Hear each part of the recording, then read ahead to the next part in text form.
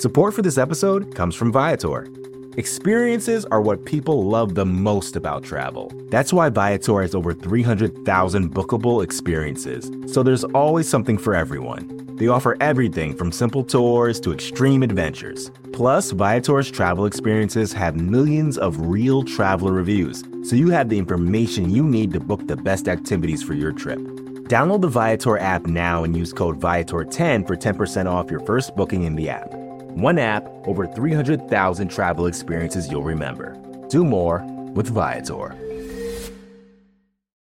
Does Title 42, which precedes Section 208, supersede Section 208? And like generally, let's do it on the show, man. Sorry.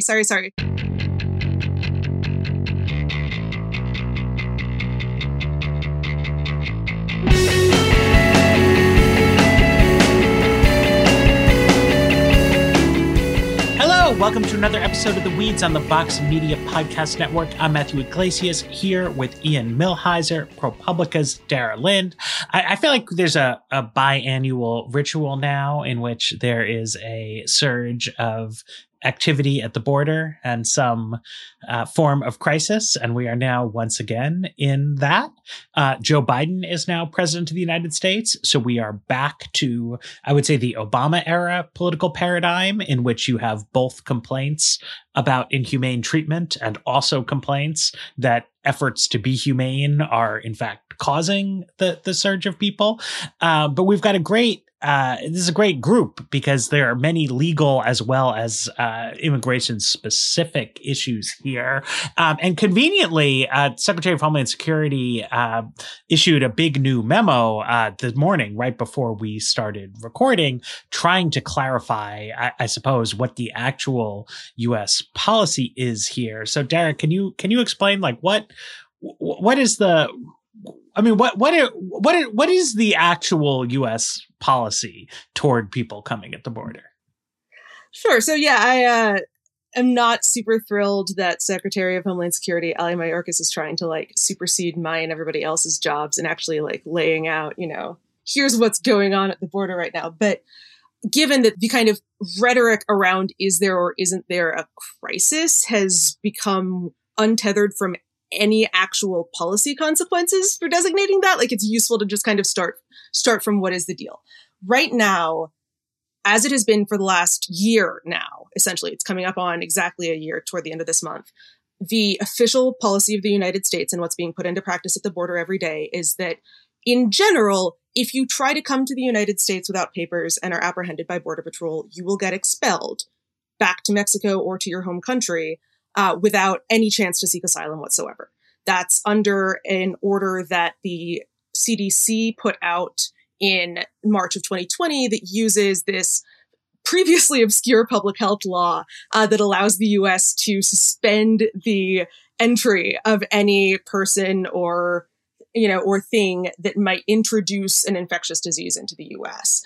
That was, as has been revealed in subsequent reporting, the effort of the Trump White House and its DHS to pressure the CDC to do something to expel people under the cover of coronavirus. It is still, however, in place under the Biden administration. And the Biden administration came into office saying, we're going to defer to the public health experts on this. We're going to, slowly review it. And it's since become pretty apparent that they have no anticipation of getting rid of that anytime soon. So that is in place for every adult who is apprehended coming into the U.S., which still accounts for the majority of people who are arrested. It also accounts to parents coming with children as a general rule. There's an asterisk here because earlier this year, it appears, though we haven't gotten official confirmation of this, that the Mexican state of Tamaulipas, which is what borders the Rio Grande Valley, interpreted a recently passed Mexican law to say that they could not accept back families with kids under 6.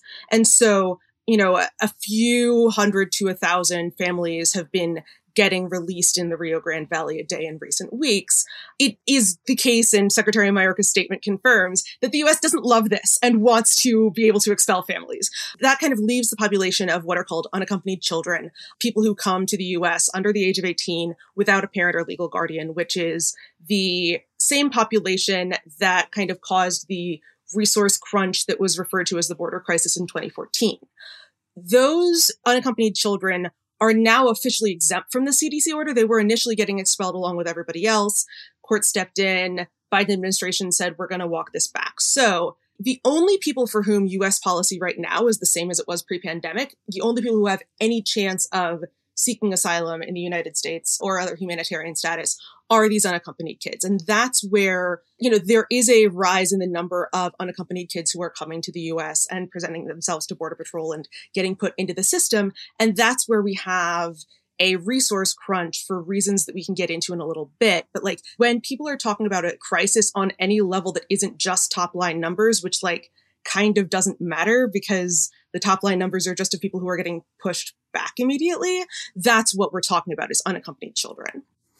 I'll add to what Dara just said that it's really striking that there is no legal process under the CDC order. I mean, you could be if the president of El Salvador personally tortured you, you could have the most compelling case for asylum imaginable, and you get nothing. No access to an immigration judge, nothing. The statutory language says that you could be kept out of the country for as long as the government deems necessary. And I think this would actually be upheld by the Supreme Court if it went up to them. I mean, Roberts and Kavanaugh, who are kind of the swingy justices right now, have said that in most cases they think that the court should defer to public health officials. And this is a CDC order, so it is a public health order. And so we have this legal void right now at the border where people who may have very compelling cases for why they should be allowed in the country can just be turned around and sent back. Yeah, it's worth kind of talking through the reason, Ian, that you're talking about, the hypothetical of if this got into the Supreme Court. There is for all of the kind of narrative that everything Trump tried to do got immediately, sued over and immediately enjoined by a federal judge. There has never been a significant broad challenge to this CDC order. There was a lawsuit focusing on children that that ultimately resulted in this broader exemption. But even when that was happening, there was routinely this problem where you would have to find an individual kid who was subjected to it, but you'd have to do it before they were actually expelled from the country, because then they'd be out of the country and, they wouldn't necessarily have the ability to press their case. And what the government was doing for a while under the Trump administration was when a child contacted a lawyer and got added to the lawsuit, they would say, oh, you're exempted from the CDC order. We're going to put you through the normal process instead. That said, that's only been for the kids. And yes, there is a different statutory framework for unaccompanied children. There's the separate TVPRA, which requires additional protections and tries to yoink them out of the immigration enforcement process as quickly as possible. But it is really striking that for something that, and not to toot my own horn here, but back when this order was first issued, it was not at all clear what the actual process was. And I got my hands on and published guidance that made it pretty clear that a Border Patrol agent, if they decided that someone was at risk of getting tortured, could ask their supervisor, which isn't something you can easily determine in 90 minutes. Unlike the Remain in Mexico policy, which I think some people are pretty familiar with at this point because it's been in place since the beginning of 2019, that's a situation in which people aren't allowed to stay in the U.S., but they have a pending court case. They have a court date. In theory, there is a process for them to ultimately plead their case in the United States. Here, there's no record that you even tried. And so, that is actually having an impact on the apprehension numbers because it's much easier to turn around and try again. And so people are getting double counted much more than they would have been in the past. But it's also a very serious change from what U.S. asylum law has been, and one that is indefinite and without serious challenge at this point. So I think it's worth, thinking about the sort of communications challenges that exist around here, right? Because if you talk to Republicans, they will say, okay, what happened is Joe Biden came in and then he threw the doors open. He canceled the wall. We got these open borders Democrats, and now we have all these people showing up and the system's overwhelmed. Then if you look at the policy, it's like actually extremely little has changed since Trump was in office, because this incredible sort of covering memo that supersedes everything else, almost everything else at least, is still in effect. There's been really little change in actual American policy. But then that is something that the Biden administration could have said. Right? Like on day one, when they issued a broad set of day one orders, the grownups are back in charge, Joe Biden is president now, they could have said like, and we are not in any substantial way changing immigration policy at the southern border.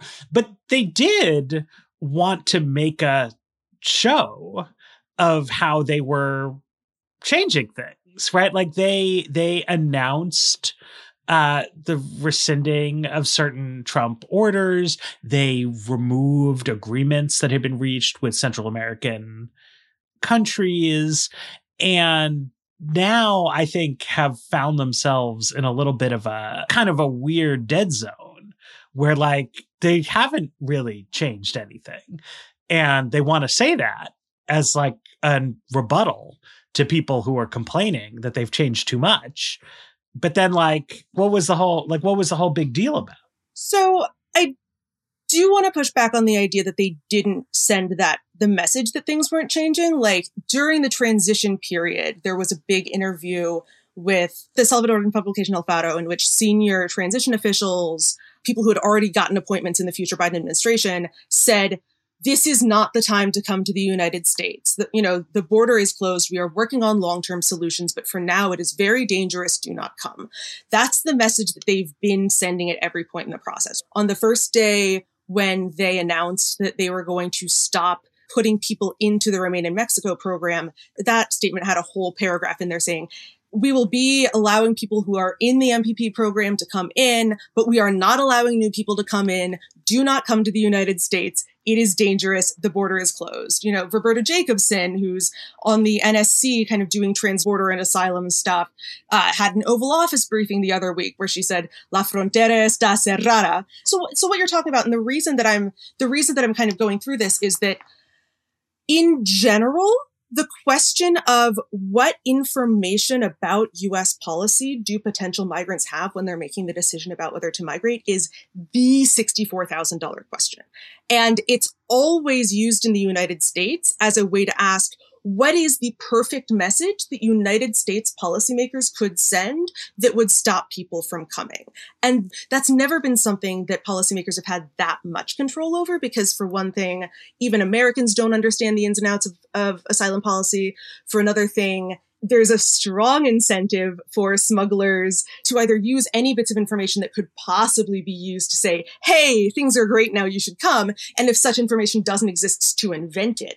And now there's like the same problem of kind of too much competing information and little ability to adjudicate what is true and what is not, and what is active disinformation is just as true for would-be migrants as it is for anybody else. Like, I've talked to experts who are concerned that misinformation is a bigger problem for people who are considering migration now than it was in the past, because in the past, it was at least getting disrupted by word of mouth. Like, oh yeah, you're seeing this in the media, but my friend just tried to get in and he got detained and deported. It appears that connection has been broken a little bit now, which is really not good. But it's also not something that the US can control. And so it can get very, very easy to cherry pick, individual things. And I think that there is actually an argument to be made that the mere fact of a new non-Trump president in office, independently of anything the Biden administration did or could have said, would have created the idea that things were going to open back up again.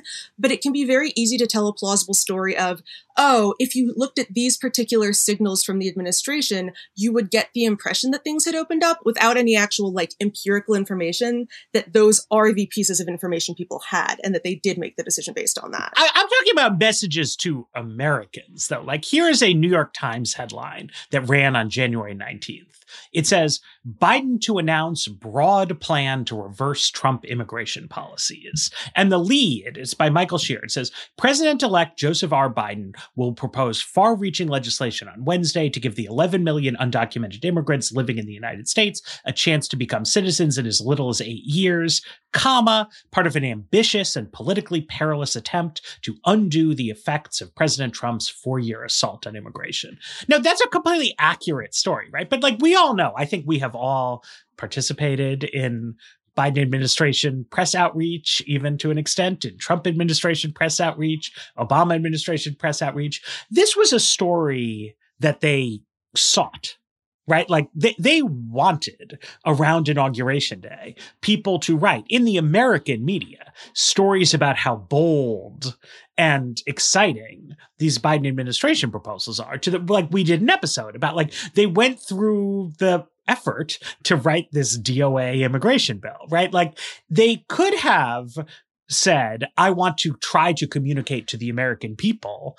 We think a surge of people may come due to whatever, but like we want to tell you, the American public, that we are keeping the borders closed, that there isn't being a big change here, that, you know, like don't blame us if things get a little bit messy down the road, you know, because we can't control what smugglers say, blah, blah, blah, blah. But like they wanted Anglophone American citizens to read this story, that they were reversing Trump's immigration policies. And like now they're coming back around and they're like, oh, well, you know, actually we didn't reverse Trump's immigration policies, which is true. Like they didn't, but they seem to me to be just like have been trapped in this system of rhetoric that they themselves devised. Can you talk through how exactly you think a message of don't blame us if things get bad down the road would have been politically better for them than what they're facing right now? Not don't blame. They could say, look, we think that there are coyotes operating in Central America who are telling people that Joe Biden is opening up the borders. And we think Republicans are amplifying that message for political gain of themselves and being counterproductive. But that is not the case. We are not reversing Trump's immigration policies.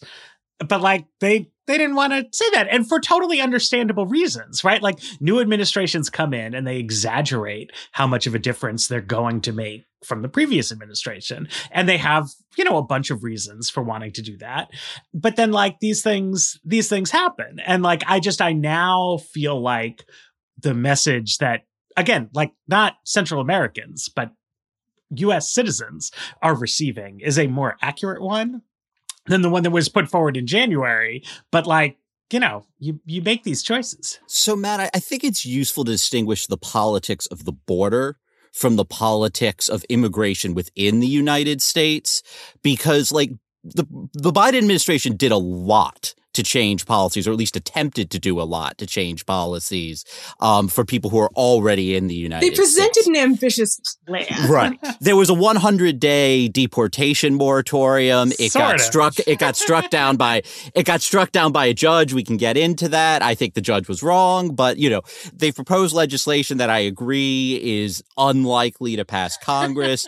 They did put in place new priorities for immigration enforcement for who is a high priority to be deported. And like those are, I mean, we could debate about how significant they are, and we could debate about what's possible when you have judges who are sabotaging these policies, but they really did make meaningful changes to what happens to undocumented immigrants who are already living in the United States. I think that the border is a different question, and with the possible exception of unaccompanied minors, I think you are right that the Biden administration policy bears a lot of resemblance to the Trump administration policy.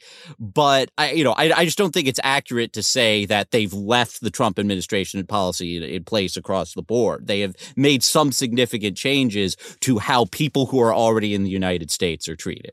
I also think it's worth pointing out that, like, it wasn't like people understood the Title 42 order before Biden either. Like, a lot of things changed in late March of 2020, and it was very difficult to get people to understand that, I think Weeds listeners tens of understood thousands all of people. about it. Sure. But, like, in general, the idea that, you know, the Biden administration would be coming in and saying, oh, same as previous, doesn't necessarily interrupt what's happened, which has been a standard political dynamic of when border arrest numbers go up from the previous month, it is seen as losing control of the border. Obviously, arrests are not a good metric of this, because arrests are the people who are successfully being apprehended. There is an ongoing question about how you would measure gotaways and what actual control of the border looks like. But it's especially weird in the current era where, like, on the one hand, you have the Biden administration saying, since April 2020, numbers have been rising, and like attributing that in part to totally undefined, actually, Trump administration policies, when what they're talking about is March 2020, things plummeted because not just the CDC order, but also continent-wide restrictions on international and domestic travel, a lot of uncertainty about the shape of this pandemic. And then since then, things have slowly kind of reestablished themselves in terms of travel patterns, and the economic collapse due to COVID-19 has become a lot more stark. But it's not super useful to say since April 2020 numbers have been rising month on month when you're talking about a super, super low April 2020 number. And on the other hand, you have Republicans saying, pointing to already Secretary Mayorkas' acknowledgement that right now we're on track to have the highest number of arrests in 20 years, and saying, well, of course, this is a crisis. We have a lot of arrests, which, again, even above and beyond the general idea that arresting a lot of people means that you're somehow losing control, is particularly weird given the fact that the majority, at least, of people getting arrested are getting expelled immediately. So it's not just a kind of baseline use of border arrest numbers as the metric of whether U.S. immigration policy is in control or not. It's the idea that the derivative on those numbers is particularly useful or meaningful, which is something that certainly got exacerbated under the Trump administration. President Trump himself was famously obsessed with whether the numbers were going up or down. But it's also kind of in the nature of media, because it is the one kind of monthly news thing you can get out of the immigration bureaucracy. And it's the one measurable thing. So I'm not super sure that more accurate messaging over the hawkishness of initial Biden administration policy would have gotten around that, because unless you're going to make the argument that those numbers wouldn't in fact be where they are right now if they had been more accurate. Well, no. Here, let me put this another way, right? There's a question of what is the Biden administration's desired outcome? When Trump was president, right, you could talk about, well, how did he characterize numbers and, was he interpreting data correctly, et cetera, et cetera. But I felt like I had a strong grasp on Donald Trump's desired outcome. And it was for 0 people to obtain asylum in the United States, and also for 0 people to be in the United States waiting for their asylum claims to be rejected. And so he took a number of steps over the years that seemed directed at that outcome, and they got litigated, and some of them got tossed out and some of them stuck, and he kept doing different things, diplomatic things, wall building things, right? And so you could try to assess whether or not the policies were working on those terms, and you could also try to assess what kind of human toll those policies were taken. You could write articles that had normative takes, but also just positive ones in terms of what was actually going on. Erica Andiola, she did a tweet, and she said, when it comes to migration, we have 2 options. 1, build a system that terrorizes/dehumanizes people seeking asylum, as Trump was doing, to quote unquote send a message, which I think is more or less what Trump was doing. Or 2, step up to the challenge and build a system to welcome them. So Biden is clearly not doing number 2. Right? As I understand it, right? The desired policy outcome here is not that we say all who are fleeing poor living conditions in Central America are welcome to the United States, and we are going to build the capacity to achieve that. But it raises the question in my mind of what is the objective of this policy? What does success look like other than that they're trying to manage domestic political complaints? So Matt, I think first of all, I want to start by rejecting the dichotomy in that tweet that you read, because I think you have to understand the magnitude of what's causing this problem. So you have this huge crush of migrants coming from the Northern Triangle countries. That's El Salvador, Honduras, and Guatemala. And these are regions that have, there's widespread gang violence. There's corruption. In Honduras, half the country lives in poverty. In El Salvador, the president has cut a deal with the gangs where the gangs are now doing forms of law enforcement. I mean, you know, there are very good reasons why people want to get out of those countries. And like, that's part of the reason why I think the Trump administration's policy of if we're just cruel enough, people will stop coming wasn't going to work, because as bad as Trump was, he wasn't going to make things as bad as they were in Honduras, where you have 100,000 people who don't have homes because they were destroyed by hurricanes. And so Biden, you know, I mean, you can welcome some people into the United States, but I think what Biden's long-term goal is to try to rebuild the civil society in the Northern Triangle countries. The problem is that I don't think that this administration is yet proposing solutions that are up to that task. You know, like, you know, Biden is talking about $4 billion of aid, and $4 billion in aid just isn't going to cut it. And that's before you get into the fact that, like, one of the problems where you have corruption is you can't trust the government to distribute the aid in a fair way. And even if you do somehow get the aid to people, you know, in a corrupt country, people aren't going to start businesses if they need to bribe officials. Banks aren't going to set up a credit structure if they're afraid they're going to loan someone money that's going to be stolen by a gang. So, like, there's just a tremendous amount of civil society infrastructure building that has to happen, which would be an extraordinary undertaking, both in terms of money and time.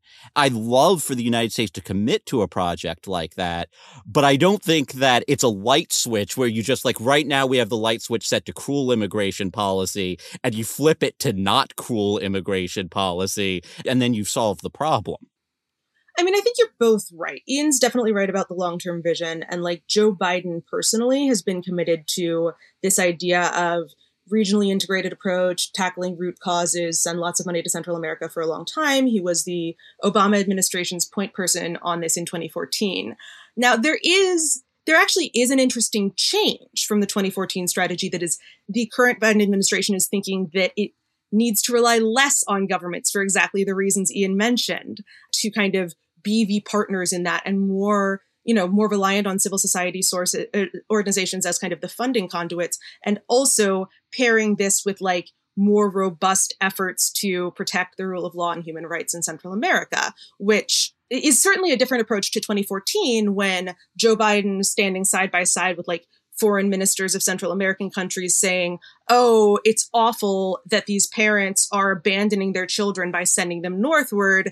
That's so sad. Everyone believes that everybody should be at home here because it's better for them to be in their home countries, like without really acknowledging the reasons people might want to flee.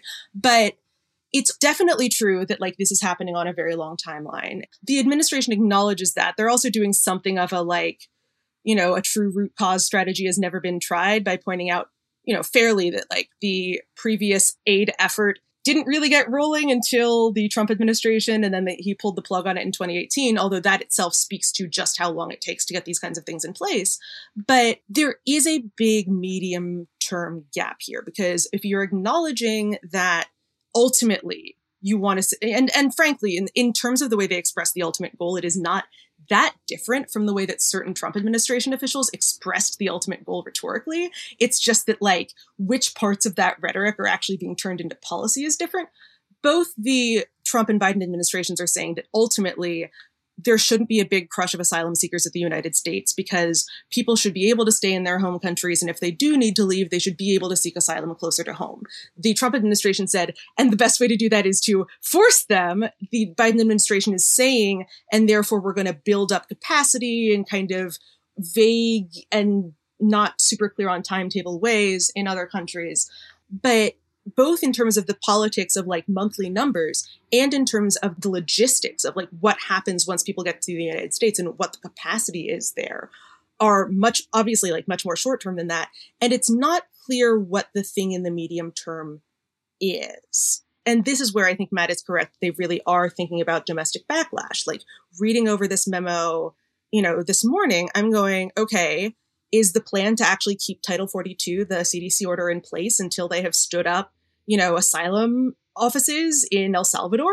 Like, is that actually what's going on here? Even though ostensibly the CDC order is supposed to be about the state of public health in the United States and in Mexico, is the plan that they are going to keep their fingers crossed and hope that next spring doesn't have the same kind of rise in migration as this spring has? Or are they now setting themselves up for a situation of they end the CDC order at some point in the next year, and then, you know, the exact same things that were true this year in terms of reasons people would want to leave are true next year. And then Republicans are saying, you yourselves admitted that the CDC order was keeping things on track and you derailed them. It's just, it's a little bit, you know, the lack of a medium-term strategy means that you end up boxing yourself in on policy for political reasons. And that is honestly not something that like top administration officials could say with and be believed, because they can have all the ideas in the world. The question is how long it's going to take to implement them. And we're still early enough into the administration and without a whole lot of appointed officials, frankly, at DHS still, to really kind of have that capacity. But the problem with thinking about this as a root causes situation is it gives you no answers to the people who are here now, are coming tomorrow, or who are on the point of deciding whether to leave.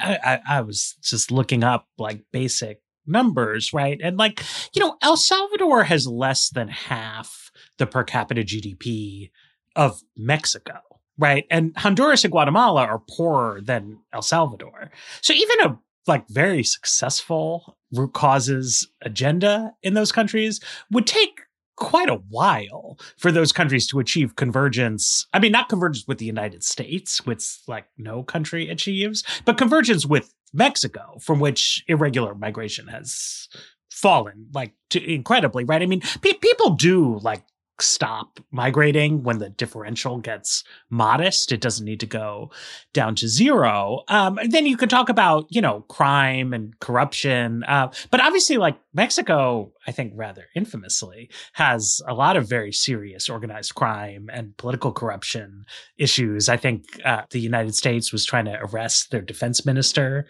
just the other day. They did arrest him, and then they turned him over back to Mexico in exchange for promises of Mexican prosecution that the Mexican government promptly broke.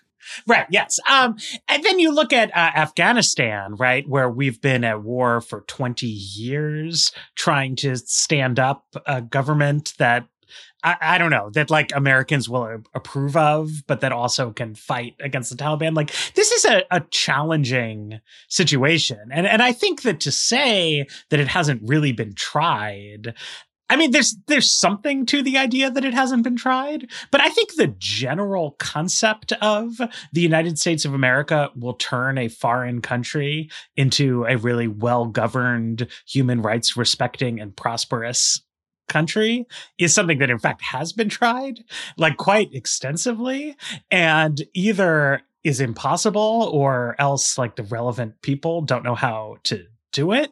But like definitely in Mexico, we have been trying for like a really, really long time in different floundering ways to like do what the US government thinks would be the creation of a Mexican state that is like good somehow.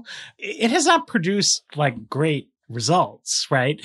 It just seems like whatever our regional policy should be in Central America, it should be good, I think. I'm all for that. Hot takes. But like the idea that like that's going to be your answer to a question that involves like both like people in desperate situations who are in transit like now, to people who are freaked out about migration, to people who are suing about the conditions in which people are being held. Like it doesn't work. Like the timelines don't just mismatch. Like they're not even close, right? Like it's not like, okay, give us 6 months and we'll fix it. Give us 9 months. Like give us what? Like a generation? Like it doesn't make sense. Like you have to make asylum policy for the here and now, and you need to have some kind of explanation that you can give. I mean, to Americans, not just, I mean, the challenges of communicating in Central America are very difficult,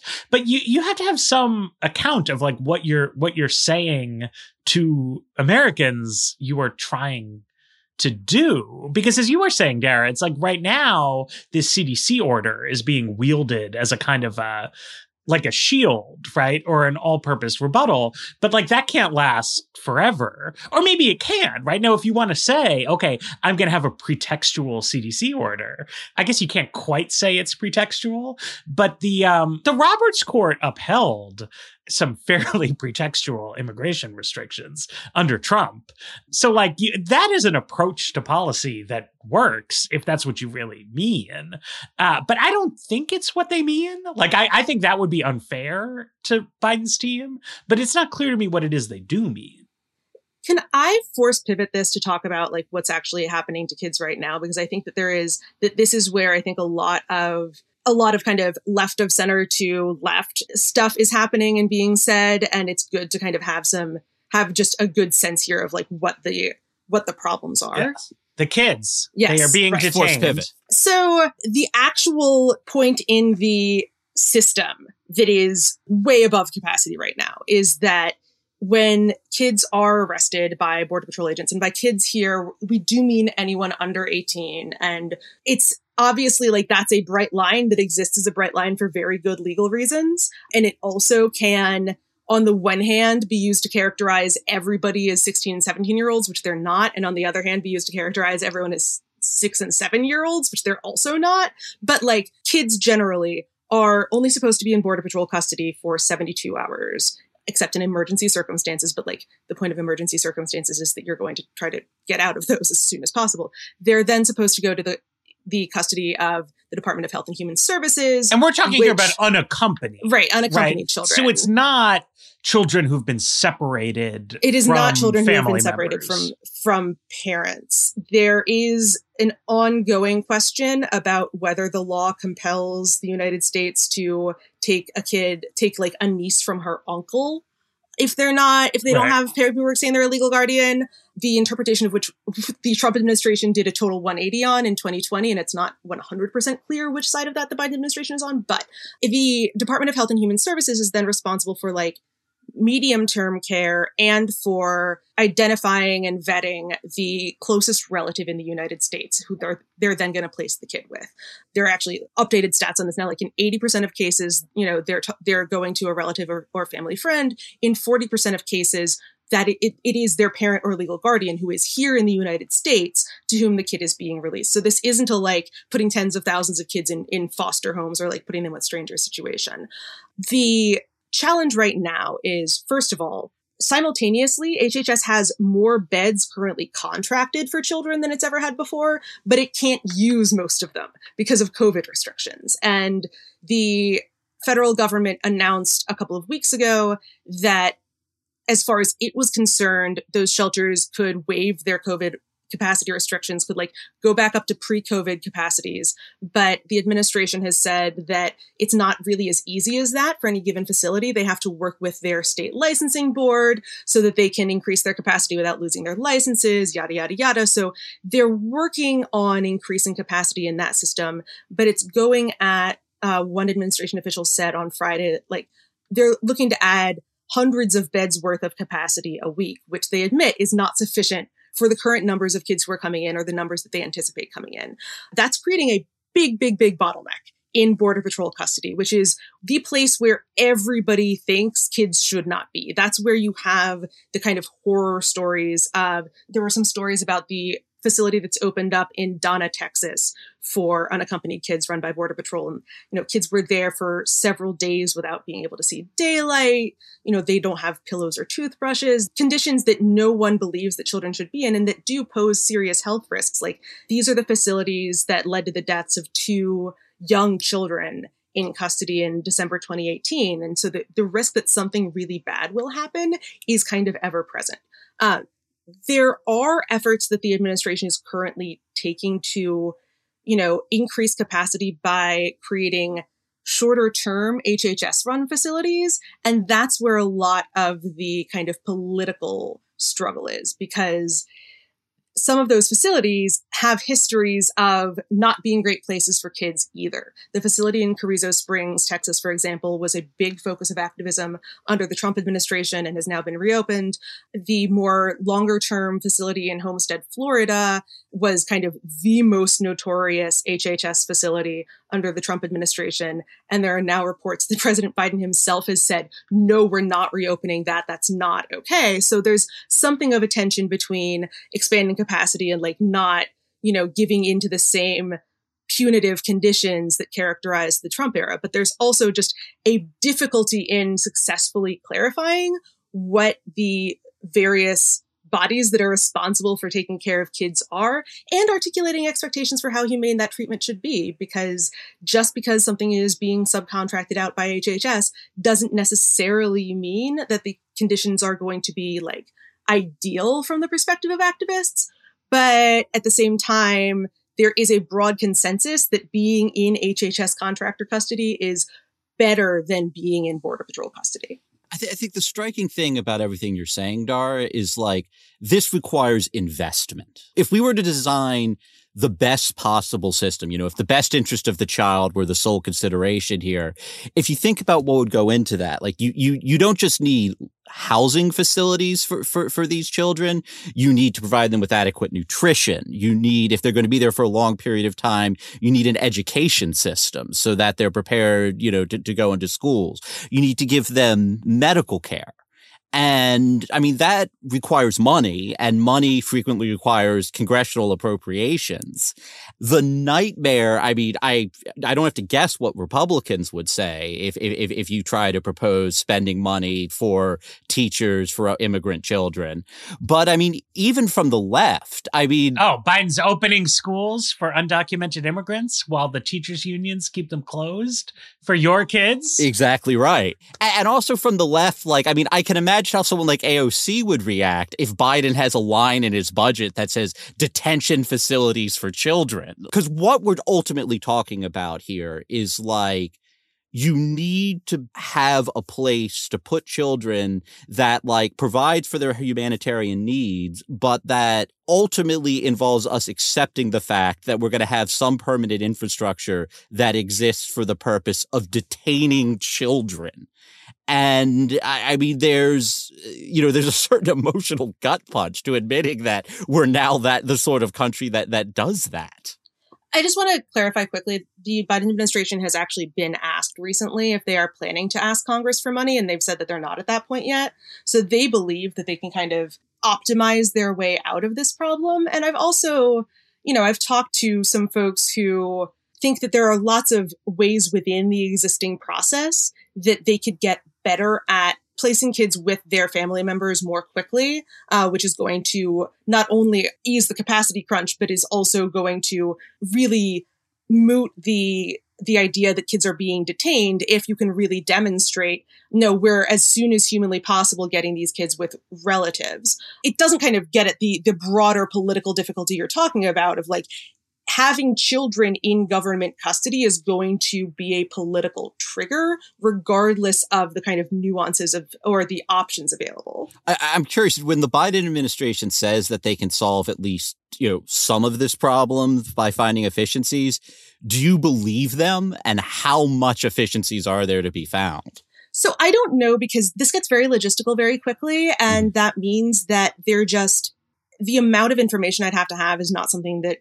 you'd be likely to get from the government under any circumstances, much less when children are concerned. There's kind of this like additional difficulty in figuring stuff out because of, various privacy concerns.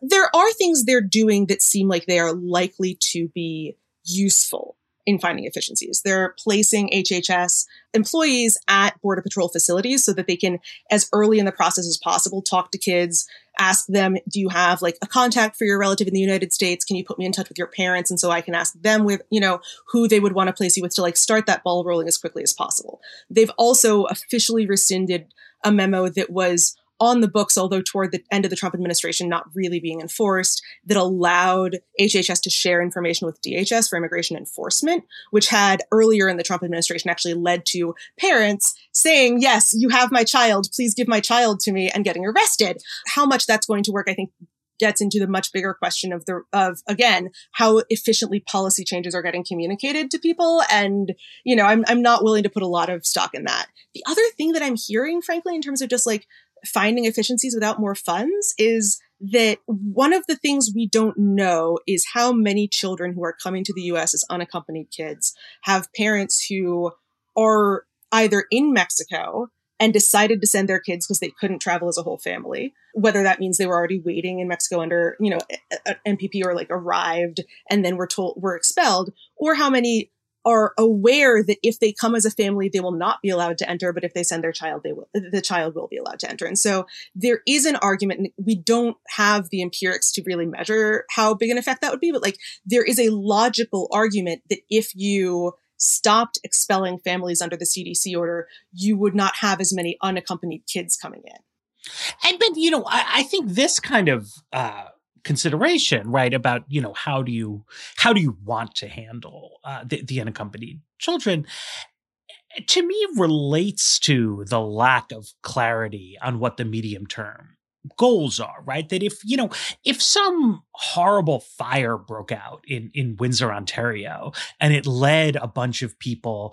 to stream across the bridge into Detroit. And so you suddenly had these like refugees popping up there, right? Like there would be a logistical question of like, where do you put them up? And there would be a political question of like, how much funds do you invest in doing that? And there would be like a trade-off, like how closely do you want to monitor these Canadians who've shown up in a chaotic way without papers? And, there might be criminals in with them. There might not, whatever it would be. But there would be a clear consensus that like the end goal of that process was that the fire department will put out the fire in Windsor and the people will go back home to Canada, right? And that's, like emergency border crossing, right? The issue that we have, or at least one of the issues that we have, is that there's an interplay, or at least perceived to be an interplay, between how detained asylum seekers are treated in the United States and how many asylum seekers show up, right? I mean, that's the needle the Obama administration was having a lot of trouble threading, right? Trump resolved the dilemma, I guess, by just deciding to optimize for only one thing. But if you don't have a clear answer as to like what you were trying to happen, not like in the long run, where what you're trying to happen is that like Guatemala just becomes an amazing country and nobody would ever want to leave. But like, in 2024, like what is the desired situation, right? It's hard to know what even to ask for, right? Like how to design this because, as a how do you take care of a child situation, clearly releasing them into the custody of some kind of relatives is like as a parent, right? Like that is the right way to handle a child, not some kind of HHS subcontractor. But if your concern is that you're creating a pipeline through which people are sending their children so they can go live with their aunts and uncles, which is like a totally like my great-grandfather was sent as an unaccompanied minor to the United States with the expectation that he would go live with his uncle. Like it's a totally normal thing that has happened throughout American history. But if we're trying to get people to not do that, then we have to not let them go do that. And it strikes me that like, we're now in the second Democratic administration in a row that kind of wants to say different things about this depending on who they're talking to. I think this gets back to what I was talking about earlier about the information ecosystem and what Ian was talking about in terms of, what are sometimes called the push factors, the various reasons that people would need to flee regardless of where they're fleeing to. And since 2014, there has generally been a pattern of there's a rise in arrests at the border. It causes a political, brouhaha in the United States.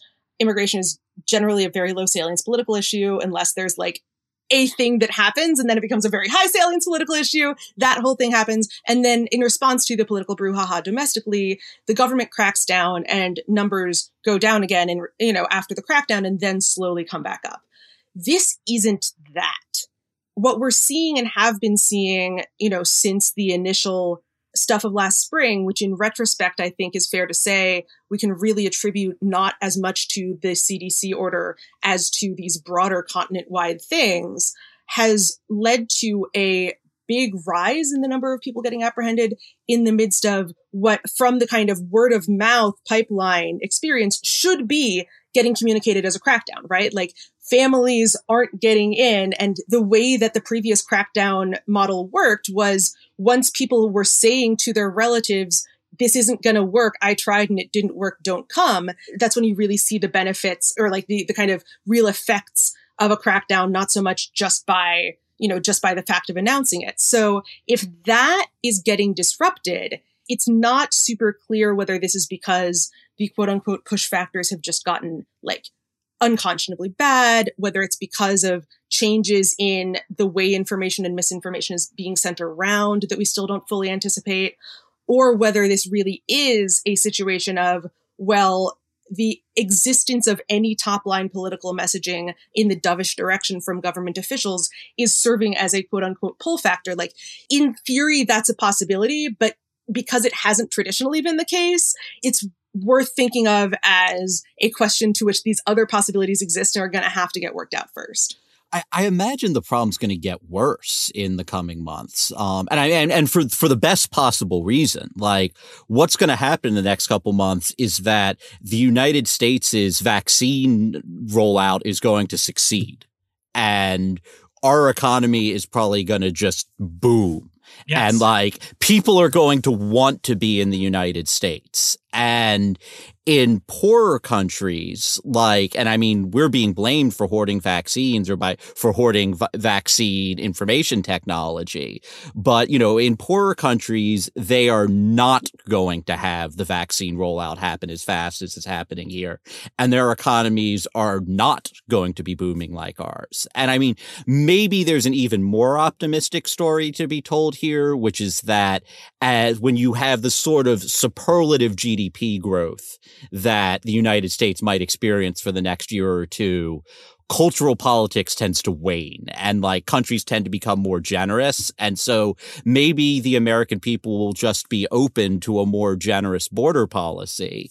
But like, I suspect that in the near term, the situation in the Northern Triangle is either going to stay the same or get worse. And the situation in the United States is going to become potentially awesome. And to the extent that a disparity is causing people to migrate, there's going to be a really big disparity there.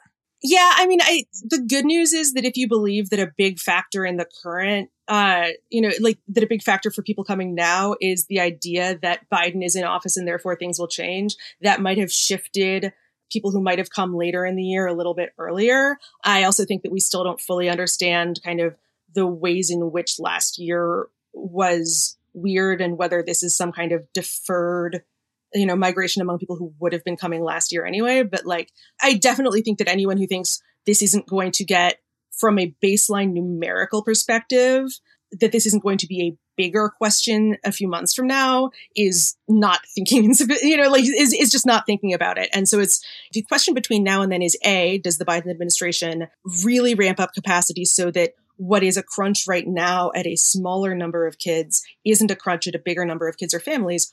And or B, does the political conversation somehow get reset so that the number of people coming in is no longer the way that we think about whether something is a quote unquote crisis or not?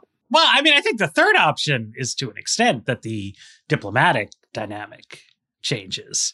And, we go back to externalizing, but with some nicer, more Biden-esque way in which we call it root causes. Yeah, that is certainly an interesting possibility, although I think one that I was more certain was going to happen before seeing their rhetoric in their first couple of weeks in office, which does appear to be boxing themselves in against that a little bit more than I thought. All right, let's take our break and return with a white paper. Support for The Weeds comes from Not Another Politics podcast from the Harris School of Public Policy. Trying to keep up with the political news cycle in 2023 can sometimes feel like staring into a black hole of information, where hundreds of thousands of opinions and facts get sucked in and distorted. We know it's a lot, even if you're listening to The Weeds every week. You all know, in order for the average person to stay capital I informed, it can help to find and listen to sources who are working to cut through the noise and offer perspectives that go beyond the headlines. Not Another Politics podcast tries to do just that. It was launched and produced by the University of Chicago Harris School of Public Policy. It's not a pundits and politicians podcast. Rather, it takes a research and data approach to analyzing hot-button issues. They cover a wide variety of topics in their episodes, but here are just a few that you can listen to right now. Whether or not ousting incumbents improves the economy, the extent to which white Americans favor white politicians, and what happens when Fox News viewers tune into CNN instead for a month. You can listen and subscribe today at harris.uchicago.edu/NAP. That's NAPP.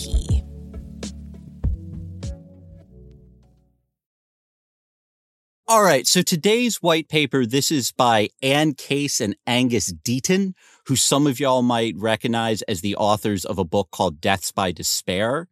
And this paper builds off of the research in that book. So the title, which also sort of substitutes as an abstract for the paper, is Life Expectancy in Adulthood is Falling for Those Without a Bachelor's Degree, but as educational gaps have widened, racial gaps have narrowed. So to break that down a bit, what we are seeing is we're seeing the emergence of a kind of educated aristocracy in the United States where if you have a college degree, I mean, I maybe shouldn't use the word aristocracy because there's some fluidity there, but if you have a college degree, your life expectancies are improving. The gap in the amount of money you can earn, like 30 years ago, if you had a college degree, you could be expected to earn about 40% more over the course of your life.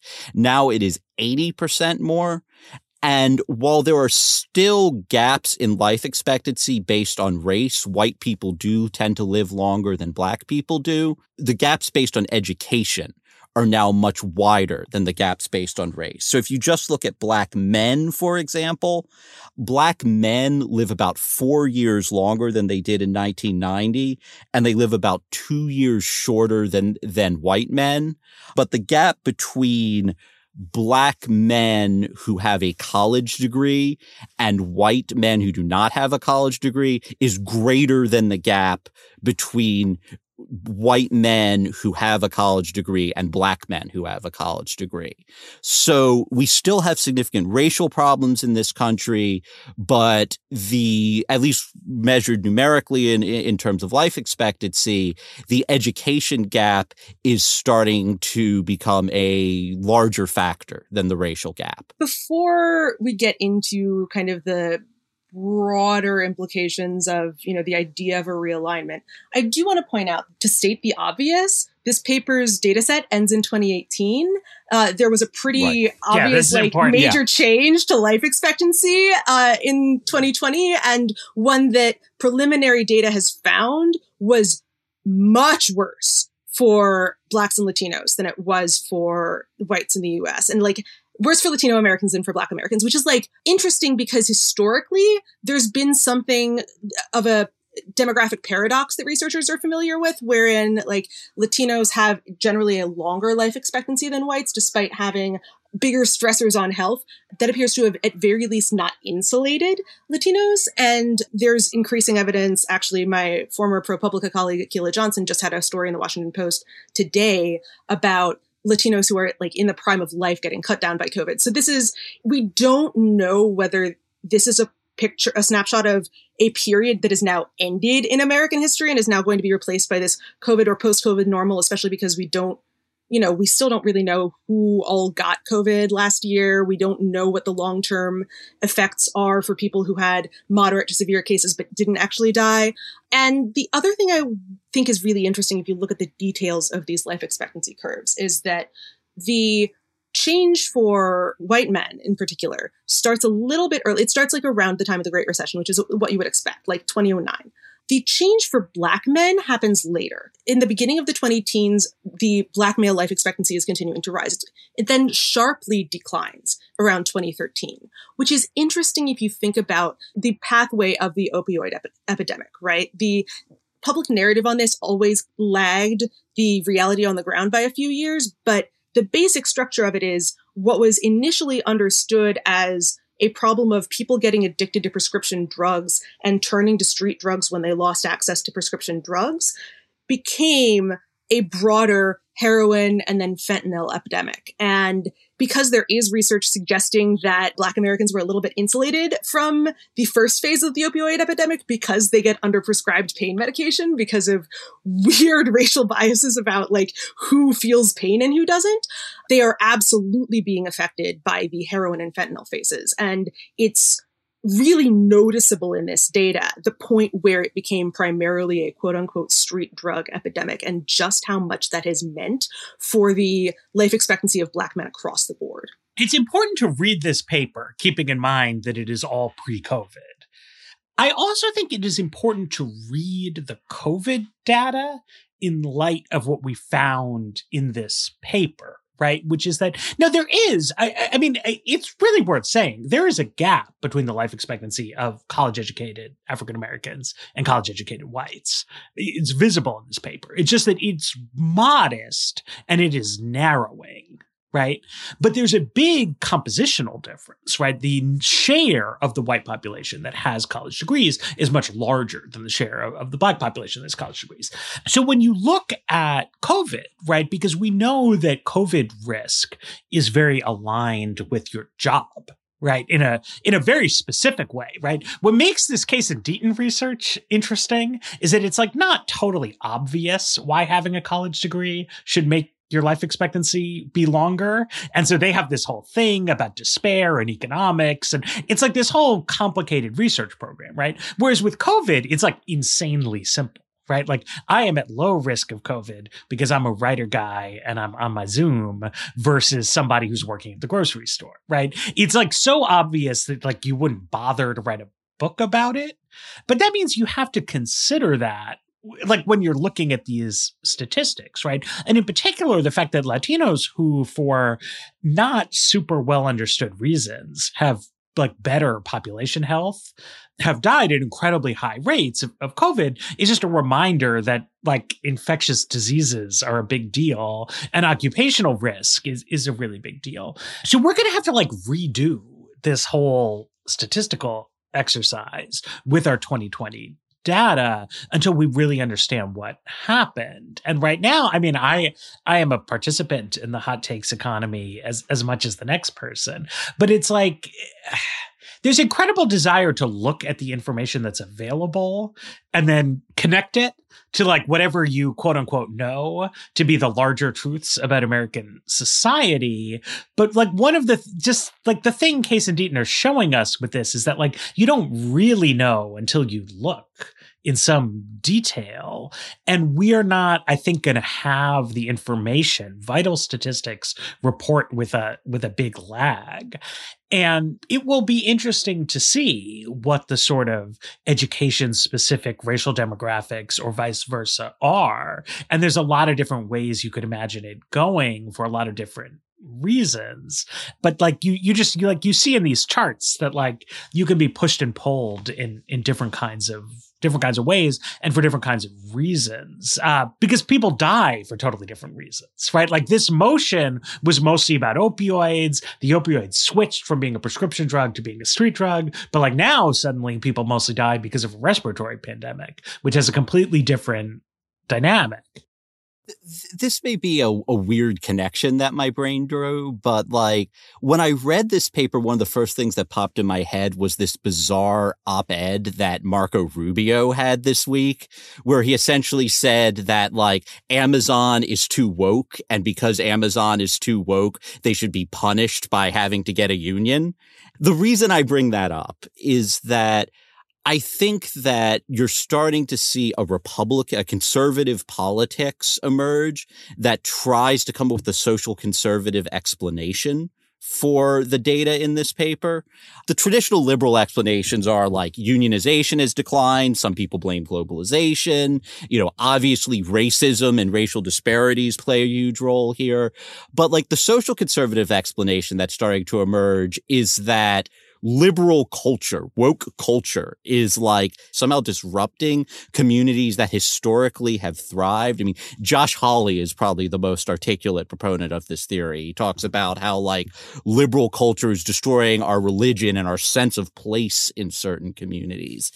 And I mean, I find it kind of ridiculous to come up with a cultural example for what I think is pretty clearly an economic problem. But this rhetoric is really potent. I mean, one thing that I think Case and Deaton have shown is that when there's a lack of economic opportunity, certain things happen to society. I mean, you see more children born out of wedlock. You see less marriage. You see higher drug use. And when there was a lack of opportunity in Black communities, these things were blamed on Black culture. I mean, Republicans don't want to blame their own base's culture now that these sorts of things are arising in white communities. So they've decided to blame liberal culture. But like, I mean, again, it sounds silly, but like this kind of cultural explanations for economic problems, I mean, it drove the war on drugs. It drove a lot of our racist policies in the 70s through, I mean, at least the 90s and probably later on. So it can be very, very potent. And, you know, I just hope that Democrats, I mean, I think it shows the need for liberals to have a solution for these communities, you know, and an economic solution for these communities that are struggling. Because if not, the explanation that can come in for why this is happening can lead to really just terrible policy outcomes.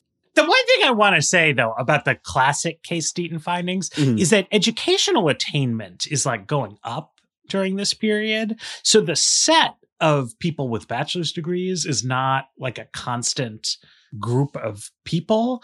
And I've always felt that they don't like fully grapple with those like compositional dynamics, right? That like if you go all the way back to 1940, like people with no college degree, that's like almost everybody.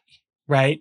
And as you go like forward and forward in time, you're seeing an increase, like a still large, but like a narrower kind of group of the population who's suffering, I think, to some extent from like negative selection for conscientiousness and stable families and things like that. It used to be the case that like it would be very normalized for a person to graduate high school and not attempt any further higher education, which is not really the case now. And it's, I don't know. I mean, I think it's tricky to characterize exactly what is going on. I mean, whenever you see life expectancy going down, you know that like something bad is happening because the medical technology improves over time.